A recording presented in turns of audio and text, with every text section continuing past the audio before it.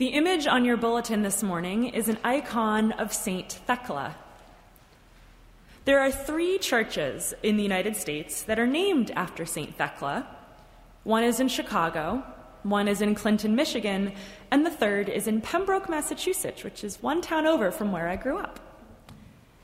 In Spain, Thecla is considered the patron saint of computers because her name sounds like the Spanish word tecla, which means keyboard. Fascinating, huh? I'm not exactly sure what the system is for how saints get associated with various causes, but to me, Thecla is the patron saint of women who persist. In the Eastern Church, Thecla is designated as equal to the apostles. And this is a term that serves as a recognition of the saint's outstanding service in the spreading of Christianity, comparable to that of the original apostles. With this designation, Thecla is in a cohort with Constantine the Great, St. Patrick of Ireland, and many others. Thecla was a martyr, an evangelist, a woman who followed her call no matter what obstacles men put in her way. I'm curious, is anybody familiar with Thecla's story? Has anyone heard of her before? A couple hands. How many of us have heard of Emperor Constantine? Or St. Patrick? Yeah, a lot more hands. I spent a long time trying to find a way to turn this sermon into some sort of overarching idea or with a neat little take-home message that you can fit in your pocket and carry with you throughout the week. And I kept coming back to the fact that despite growing up Christian, I had never heard about Thecla until 2 years ago as a side note in a New Testament class. I kept coming back to the sad truth of just how often women's stories get lost in time, get lost in history. So I want to let Thecla's story speak for itself. Her story appears in a text called the Acts of Paul and Thecla. It's a component of the Acts of Paul, which is an apocryphal text in the New Testament. It was written in the 2nd century and takes place in what is now Turkey, following Paul around as he evangelizes about Christ and how to live a Christian life as he anticipates Jesus' return to earth within a generation or so. I find Paul an interesting case because while he acknowledges that he never met Jesus in person, he did have a vision of Jesus, which he claims as the basis for his apostolic authority. Clearly, Paul never suffered from imposter syndrome. But this isn't a sermon about Paul. This is a sermon about Thecla. This isn't a sermon about how the patriarchy harms people. This is a sermon about how those harmed by the patriarchy have persisted, risen up, and kept on going. This is a story about the stories that we rarely hear about. This is a story about Thecla. And what did Thecla do? Thecla violated the rules. She was warned. She was given an explanation. Nevertheless, she persisted. Thecla lived with her mother, Theoclia, and she was engaged to a man named Thamyris. Paul arrives in her town, Iconium, to preach, and his message is one of celibacy. Now, you see, Paul was convinced that Jesus' return was going to happen any day, or at least within his lifetime, and he figured folks ought to just stay as they are until that time. You might remember him saying something like this in 1 Corinthians. If you're unmarried, stay that way, stay celibate, abstain. If you're married, well, don't divorce on my account. Just remain in the state that you are in. So this is a somewhat similar message that Thecla is hearing from Paul out of her bedroom window, and she can't draw herself away. She decides that she too is going to remain celibate and breaks off her engagement with Thamyris. Now, Thamyris and Thecla's mother, they think that she's basically been brainwashed by Paul and his teachings. But I think that Thecla had a pretty good idea of what she was doing. Perhaps she felt that she was meant for things bigger than what the social constraints of the time would allow a married woman to do.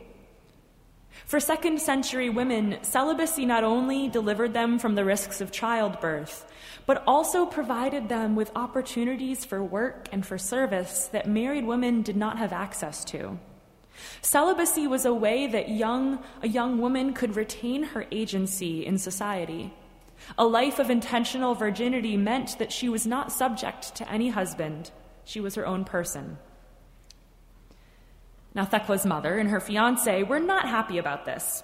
So they alert the governor that this Paul guy is brainwashing all the young women, depriving men of their wives, and Paul is thrown in jail. Thecla, wanting to hear more of Paul's teachings about Christ, visits Paul in jail and bribes the jail keepers so that she can even enter into his cell and sit at his feet and learn. Now, this is the last straw for Thecla's mother, who decides that her daughter should be made an example of, and calls for her to be burned at the stake so that all the other girls may know what happens if they follow Paul. Now, Paul, meanwhile, has escaped with just being banished. Thecla, determined to neither renounce her faith nor renounce her celibacy, bravely steps up to the pyre, is encouraged by a vision of God, and crosses herself before they light the wood below her. But before she can be consumed by the flames, God sends a storm that puts out the fire.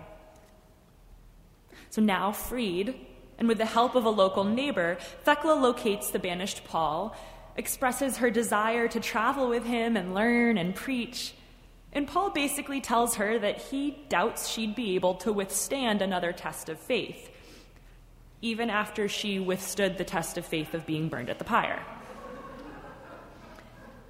Thecla implores Paul to baptize her, arguing that that is all the protection she would need, and Paul defers. Not now. Later. We'll get to that. Be patient. Nevertheless, she persists and ends up accompanying Paul to Antioch, cutting her hair short in an attempt to disguise herself as a man. But the disguise doesn't work. And when they enter the city, a nobleman named Alexander spots her and is instantly smitten. He first offers to bribe Paul in exchange for Thecla. But Paul, in a great moment of bravery, denies even knowing who she is, and assures Alexander that Thecla isn't one of his associates. So Alexander attempts to take Thecla, and, abandoned by Paul, Thecla successfully fights Alexander off herself. Unfortunately, dishonoring a nobleman like that was not something you could just do and expect to get away with it, self-defense or not. Alexander goes to the governor, who condemns Thecla to be thrown to the beasts in the arena. Death sentence number 2. Once in the arena, the women of the city begin to protest Thecla's death sentence. They yell that the governor has made an evil judgment. They curse their own city for allowing this ordeal to happen, but they fail to move the governor. So Thecla is stripped down to a loincloth, and the beasts are set upon her. And in a miraculous display of sisterhood, one of the beasts, a lioness, fights off all the other animals in an effort to protect Thecla. She lies down at her feet and licks them. It's like Daniel in the lion's den, only fiercer and female. But the lioness's protection only lasts for so long, and the lioness eventually dies in battle with another lion. So Thecla, now left completely to fend for herself, spies a pit of water filled with hungry, angry seals. So she steps up to the pit and decides that since Paul had dragged his feet so much about baptizing her, that this would have to suffice. And she throws herself into the pool, crying out, "In the name of Jesus Christ, I baptize myself on this last day." And as soon as she plunges into the pit, God sends a lightning bolt that kills the seals, but not Thecla, and sends a cloud to hide Thecla from the other beasts. And at this point, the women in the crowd start throwing incense and ointments and perfume and all sorts of strong-smelling things into the arena, confusing the animals by masking Thecla's scent and causing them all to fall asleep. So, then, Alexander, the nobleman who Thecla offended, he suggests tying Thecla to 2 angry bulls, but the flames from the torches used to anger the bulls burns through the rope and frees Thecla again. So then a woman, Tryphena, she's a local woman. She had looked after Thecla while she awaited the arena, sort of like while she was out on bail. And she had bonded with her as a surrogate daughter. And Tryphena is watching the spectacle from the gates of the arena, and she suddenly faints and is mistaken for dead. And this, of all things, is what spurs Alexander to ask the governor to halt the execution. Because you see, as it turns out, Tryphena is a relative of Caesar, the emperor. And Alexander is afraid that if Caesar finds out that Tryphena died because of this spectacle, that he would destroy the city in anger. So that's what gets this all to stop. So the governor brings Thecla over to him and asks her how she managed to survive so miraculously. And this is Thecla's moment to testify. She takes a deep breath. I am a slave of the living God. As for what I'm about, I have come to believe in the Son in whom God was well pleased. It's because of him that not even one of the beasts touched me. He alone is the goal of salvation and the foundation of immortal life. He is refuge for the storm-tossed, relief for the distressed, shelter for those who despair. Hearing this, the governor releases Thecla, declaring her to indeed be a servant of God. Tryphena, recovering from her fainting spell and overcome with joy, formally adopts Thecla and invites her to come and teach the word of God to her household, that they may all come to believe. And after a time, Thecla again disguises herself as a man and sets off to find Paul. When she does, she informs him of her baptism, and Paul gives her this simple missive: "Go and teach the word of God." According to the earliest version of this story, Thecla then returned to her hometown, reconciled with her mother, traveled to Seleucia, and had a long career as an evangelist and teacher. The story ends by informing us that after enlightening many with the word of God, she slept a good sleep. So there are 2 things about the story of Thecla that jump out at me. The first is her dogged persistence to learn and preach the works of God and the good news of Christ, conventions and status quo be damned. And the second is the way that her story touches the various other women in her life who become her supporters and often come to her defense, even, as was the case with the lioness, at the cost of their own lives. To me, Thecla is a total baller. Can't do what I want as a married woman? Well, then I'll commit to celibacy. Paul refuses to defend me against a man who wants to rape me? Guess I'll just fight him off myself. Paul doesn't think my baptism is that urgent? Well, let me just dive into this pit of carnivorous animals for my baptism. People don't think women should be preachers? Just watch me. Thecla's story is one that lifts up women in ministry. It's a story in which Thecla is so clearly and explicitly given an apostolic mandate. I mean, you can't get much more explicit than Paul himself saying, "Go and teach the word of God." So why hadn't I ever heard of her until I got to seminary and was reading some of the apocryphal New Testament texts? I suspect it's the same reason that it took a blockbuster movie for the stories of Katherine Johnson, Dorothy Vaughan, and Mary Jackson, 3 Black female NASA engineers who were instrumental to the space race, to be widely known.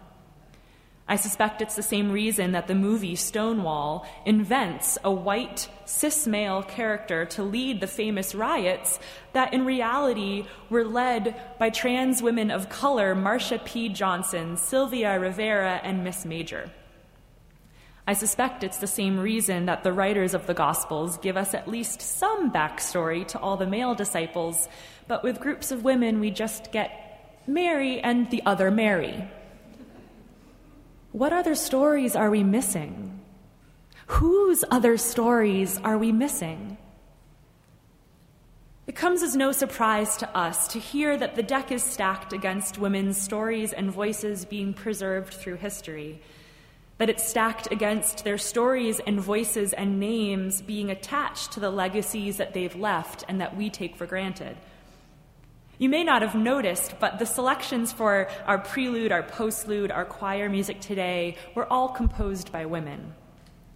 Women's History Month ended on March 31st, but women's history continues. Will you join me in prayer? Holy One, you exist beyond our human understanding of gender and the rules that we attach to it. You are the God of Abraham, Moses, and Isaac. You are the God of Thecla, of Sylvia Rivera, of Katherine Johnson, of Mary and the other Mary.